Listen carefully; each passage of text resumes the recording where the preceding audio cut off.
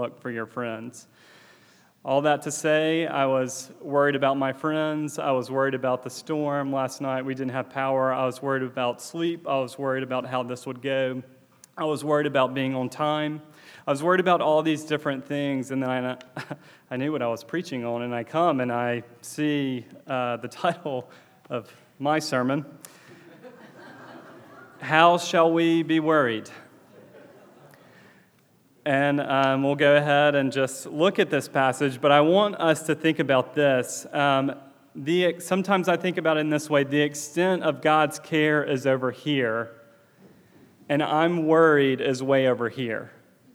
Okay, so today we're going to consider how they do go together.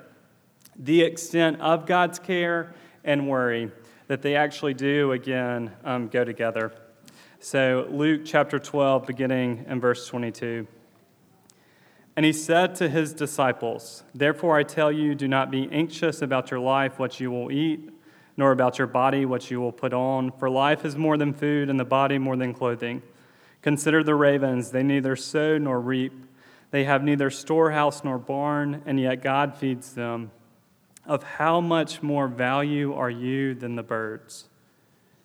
And which of you, by being anxious, can add a single hour to a span of life? If then you are not able to do as small a thing as that, why are you anxious about the rest? Consider the lilies, how they grow. They neither toil nor spin, yet I tell you, even Solomon in all his glory was not arrayed like one of these.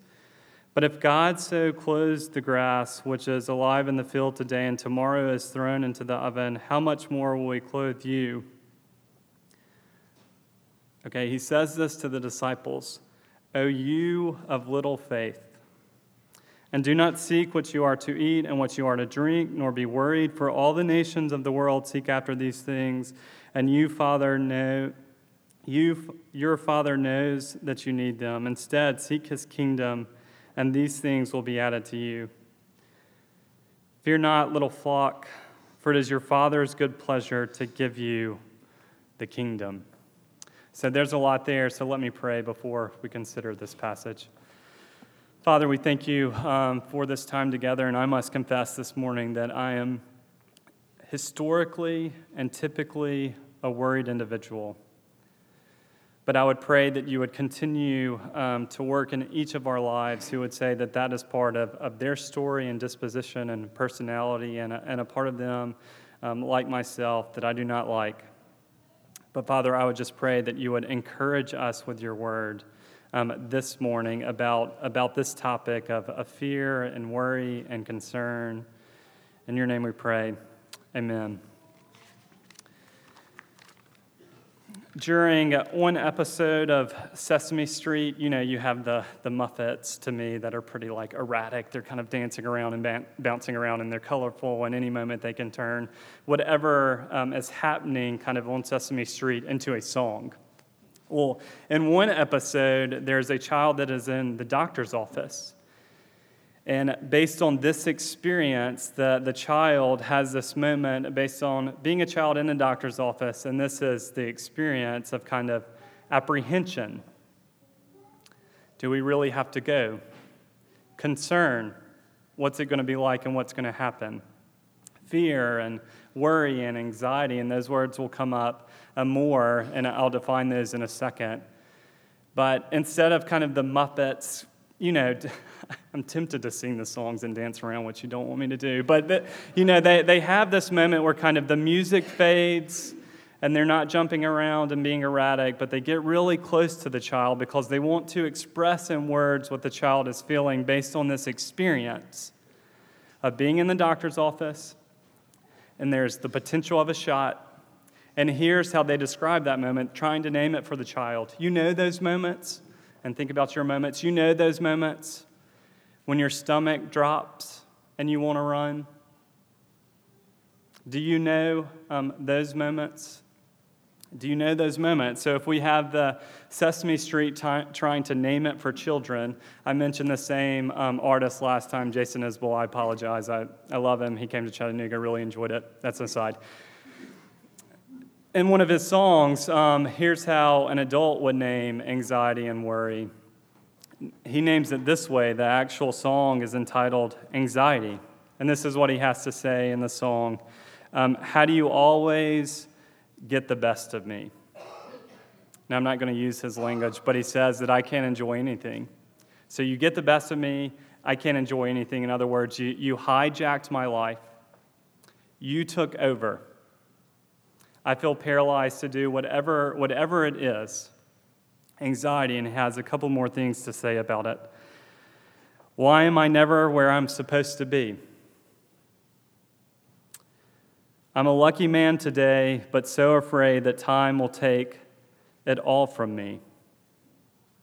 So what I have today, will it be what I have tomorrow? A few more lines. Crowded room, so the social component of anxiety, a crowded room, but looking for the exit. Wide awake, but I'm in pain. And then I'll read through these quickly. It's the weight of the world, but it's nothing at all. So why is this small thing seem like such a big deal? It seems cosmic in its scope. Light as a prayer, and then I feel myself fall. You got to give me a minute because I'm way down in it, and I can't breathe, so I can't speak. I want to be strong and steady, always ready. Now I feel so small. I feel so weak. You're like, dude, you're intense. Jason Isbell's intense. Okay, but about this topic of, again, our children, we're trying to name it for our children, and now we have this artist and poet to me naming what it's like, that experience. And then a few just kind of definitions, and then we'll look at this passage. So according to, or some examples in the passage, but according to the National Institute of Mental Health, anxiety is the most common mental health disorder impacting 1 out of 3 adolescents and adults. Philip Kendall from the Anxiety Disorder Clinic in Philadelphia explains that everyone has it to some degree. And so that means it impacts all of us. And the specific demographic that I kind of minister to day after day, according to the New York Times, so you can guess from the title, Anxious Students Strain College Mental Health Centers. In other words, there's no room for those who are struggling with anxiety and depression. And with all that being said, just one definition. And again, I'm hoping I feel the weight, and I'm trying to push the weight onto you because there actually is relief. Defined in this way, one of many definitions, overestimation of danger and underestimate how to cope. So what could happen, and do I have the resources to handle it? And that's not only future tense. It was not future tense to me yesterday. It's present and it's future. And then, lo and behold, in this passage, we have disciples. Okay, let's go like very basic kind of. We'll go very basic and not saying that this is connected with VBS. But let's go, so who are the disciples? We would ask our children, who are the disciples? And they would say a variety of different things, but those who are kind of relationally close with Jesus, those who know Jesus publicly and privately, those who heard the Sermon on the Mount and they got to talk to him afterwards, those who saw him reach out and heal people who had gone to everybody and anybody, exhausted all resources, and they were healed and they got to hang out with Jesus that night and have a meal. Those relationally close proximity to Jesus, the disciples, and they're worried. In other words, those who choose to go to church on a Sunday instead of eating brunch at Bitter Alibi. Those who would say close proximity of Jesus, like we pray before our meals. Like however you want to kind of define in close proximity of Jesus. And anxious? So let's look at this passage and consider this passage, because here's the good news. God is interested in your life and our lives. God does care. God does know.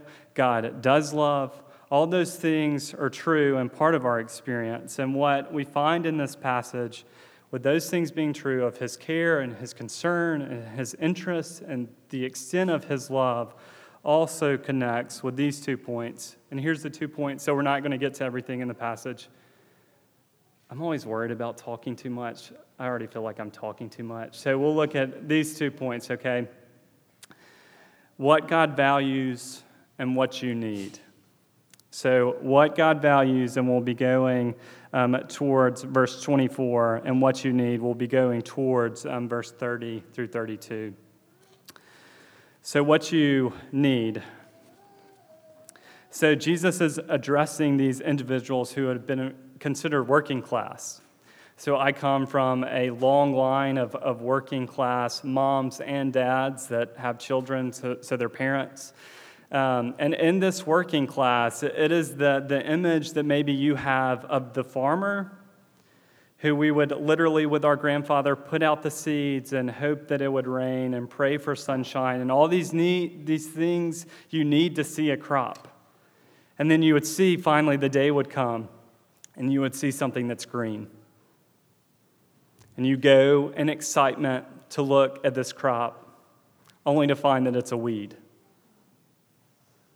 Okay, so these individuals are farming, but farming does not mean a crop.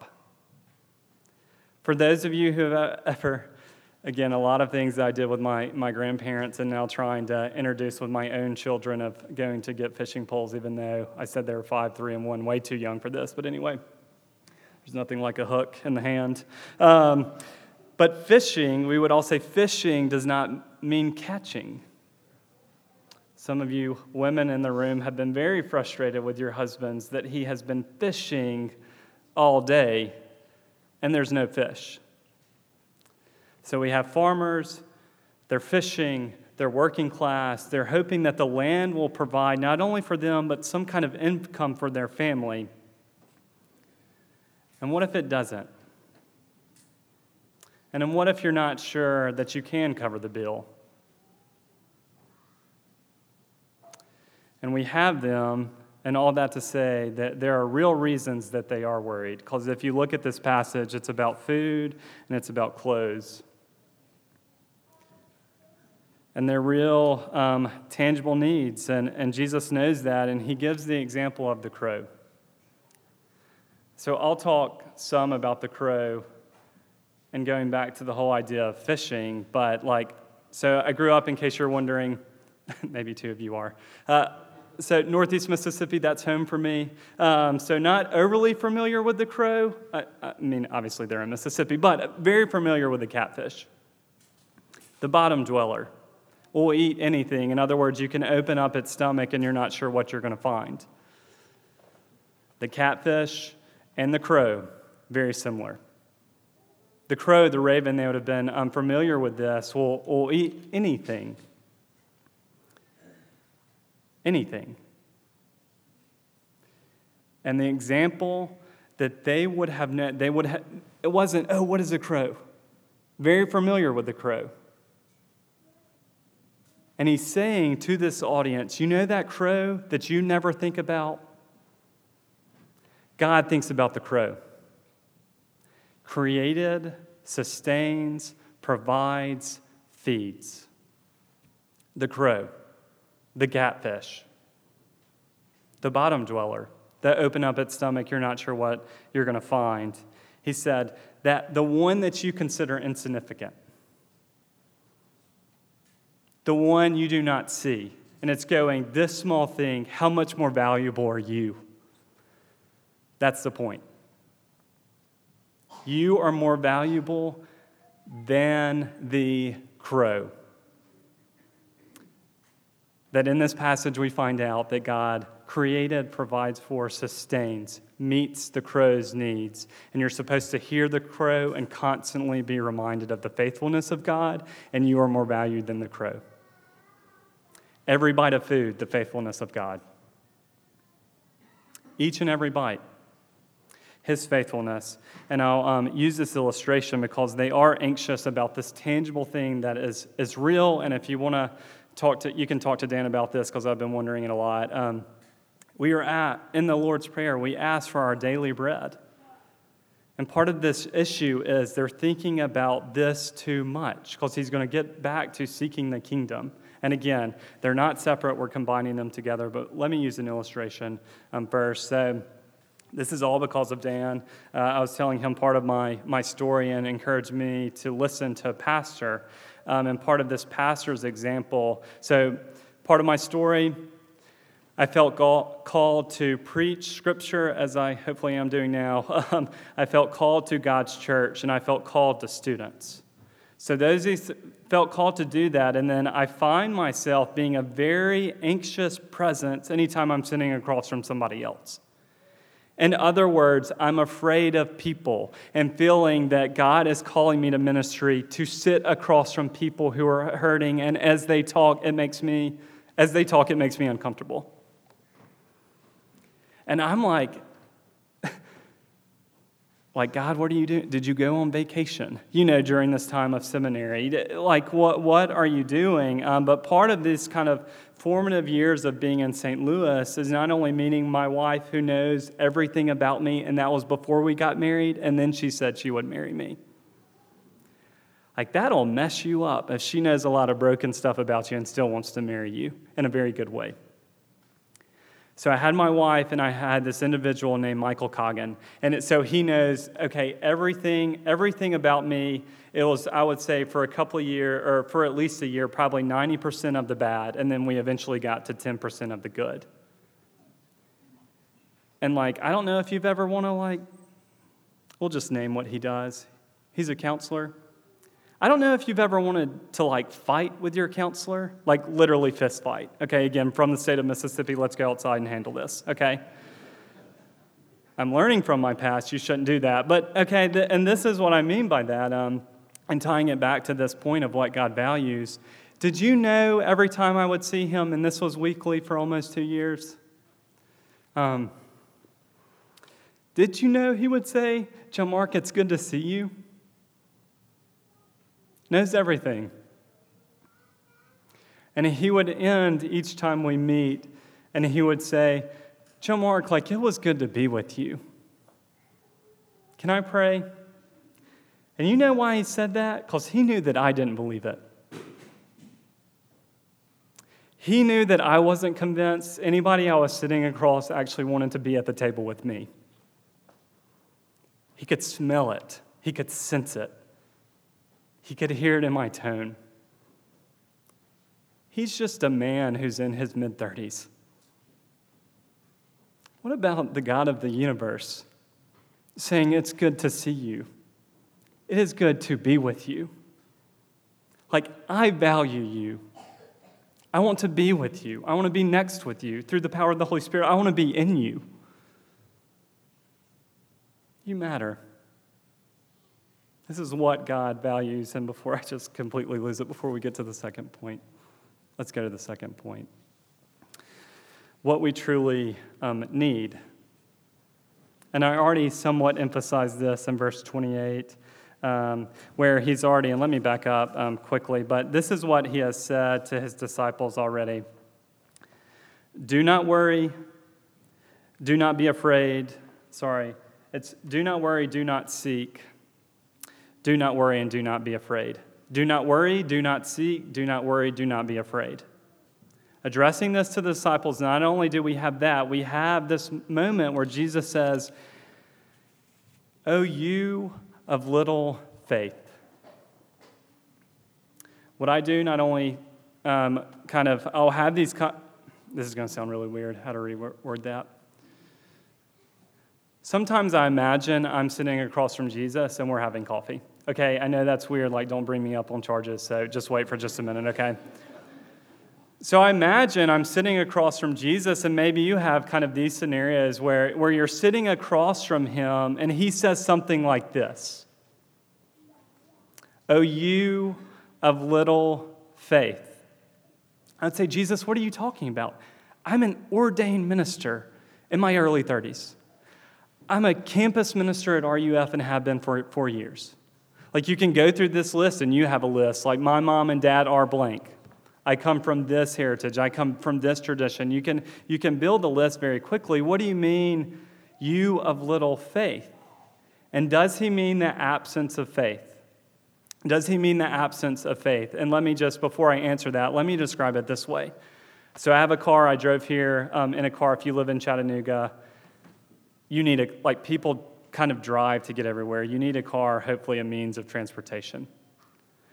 So I have a car, and my love and hate relationship of a 2002 Honda Accord is when that check engine light begins to glow. Come from a history of mechanics. When I pop my hood, I can't figure out where the latch is. I'm worried that I'm going to lose a finger. So some of you have been there. And then you open it and you're just you check the oil here. But then I start clearing the leaves out. I have no idea what I'm doing, okay? So, but my point is this, is even with faith, so I have it and the check engine light is glowing. And what I mean by that is faith is not absent. In these areas of anxiousness and worry and frustration and concern, it's lacking.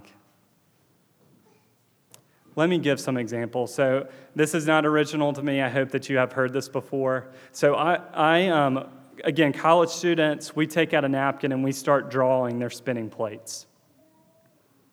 So if you've been disengaged, I hope this brings you back in. So if you're a student, you can even do this afternoon for about 10 minutes. Anybody can do it. Going to address the students quickly. So draw your plates when you're in school. When you start class and they pass out a sheet of paper of what's required of you that semester, you're just I can't breathe. Or that was just me. I can't breathe. I think I just blacked out and hit my desk. Am I breathing hard? Those kind of feelings of what all is expected of you. But start drawing those plates, because for most students at UTC, there's at least 5. So they draw the plates, and I was okay, out of these plates, which one's a big plate? This class really matters. You have to make this grade in this class, or you don't get into the nursing program. So then a big plate is drawn, and then, okay, I play racquetball. That's 1 credit hour. Let's make that a small plate. You just need to be there, and you can't miss 3 times. So all of a sudden they have these plates, and you have these plates. Let's think through now personal relationships. Okay, you have your close friends and your true friends. You have people you work with, or just people in the community. You have an acquaintance. You have those people that you're skeptical of. You can do the broad category with these spinning plates with just personal relationships. So let's just go ahead and draw those on the napkins too. And now you're getting 3 or 4 different napkins out, and you're drawing these spinning plates, okay? Work, your tasks, the people, your boss, your peers, those plates are spinning. Your family. It's not just it's not just the family place. What's your relationship with mom and what's your relationship with dad? And then, so the family plates start breaking off. Okay, you haven't talked to the siblings in a couple of years. Let's make that plate kind of big, because regardless if you want to acknowledge or not, that plate's big and that's out there and it's spinning. And then your community, your church, and those are just the plates. And what happens with the plate when it begins to wobble? Because there's a relational fallout. So I didn't sleep much last night, so that means I'll probably cry on the spot. And if I don't do it here, I'll probably do it in my car, and then I'll feel better that I didn't do it in front of y'all. And then you have just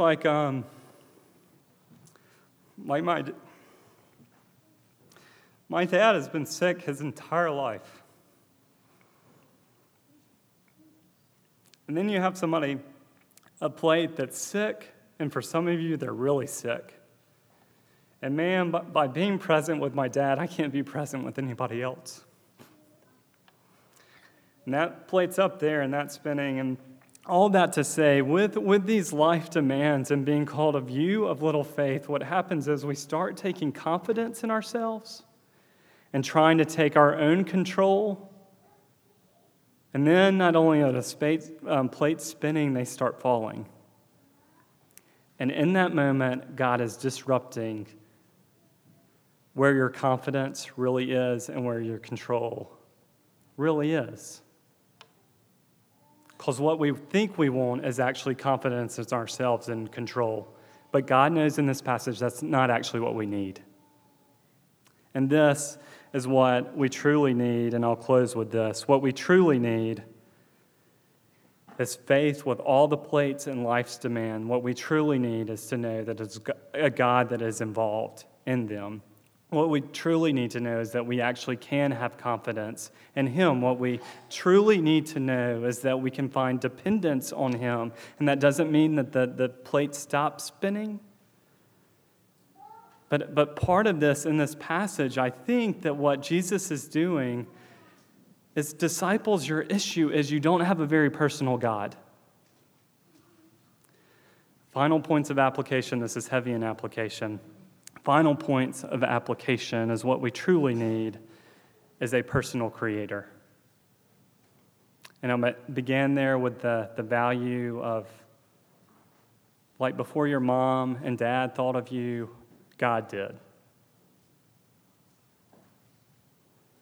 He created and sustains and provides and shows up. What we learn, if you're valued, that He's interested and you matter. Some of you this morning really need to hear this. That means that you are not trash and you are not nobody. You are not the puppy that nobody wants to adopt at the Humane Society. You are not the clothes that you take to Goodwill and they won't even accept them. He created you and He values you. We have a Father. So this language, again, I'm running out of time. Look back over the past kind of verses 29 through 32. We have this Father. It comes up multiple times, and what that means is, if this is correct, that we truly need a personal creator, we truly need a personal Father. What does it mean to have God as your Father? Means that through His Son, so Jesus was excluded so you could be included. And what that means with a personal Father is that you are safe, relationally safe and secure with God because of His Son. Like, what if that was not just some theory, but actually we were able to implement that in our practice? Like, personally and privately just went through, am coming out of a terrible season. And my prayer every morning was, God, would you father me today? Like this hour, this morning? I need you as my Father. Shepherd, quickly. He provides and protects. He knows the flock. He knows the sheep. Oh, you, fear not, little flock. Fear not, little flock does not mean there's only, there's a lot of sheep and they're small in stature. That's the word. But it means that He knows them well. Little flock means I know your disposition, I know your personality, I know your triggers when you're afraid. I know all those different things, and I still want to be your shepherd, and I still want you to be part of my flock. The shepherd, and finally, the king. Personal God as creator, father, shepherd, and king. What that means is the king of this Bible is both generous and trustworthy. The king of this Bible owns all of you. And the king of this Bible requires all of you. He even requires those places where this morning you're worried and you're afraid and you're concerned and you're not sure of outcomes and you're not sure about that relationship and you're not sure how this is going to end.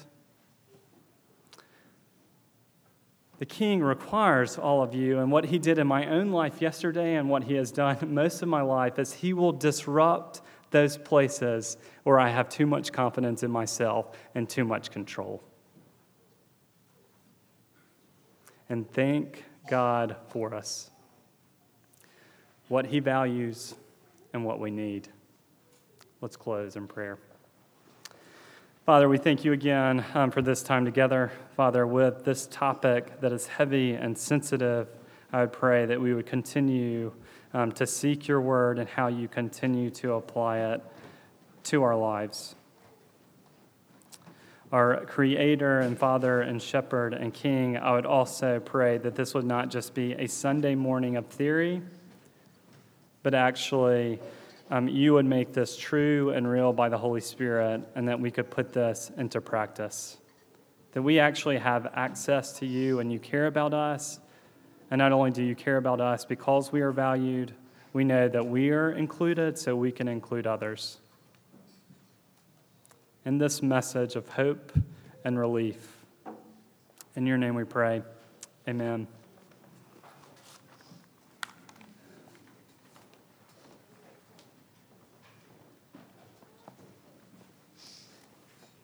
Let us stand and sing in celebration of his word, hymn number 559, Father, I Know That All My Life, number 559.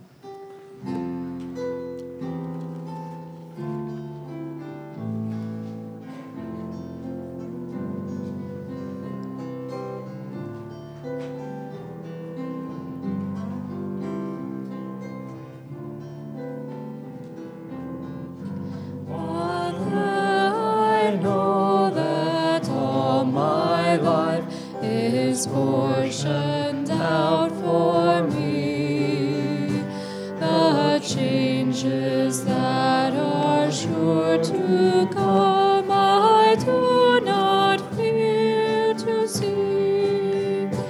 I ask thee for a present mind, intent on pleasing thee.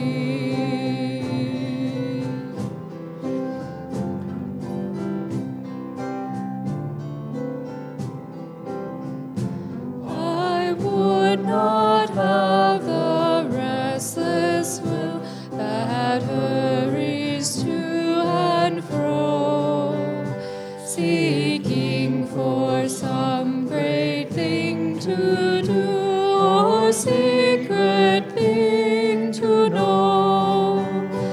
I would be treated as a child and guided where I go.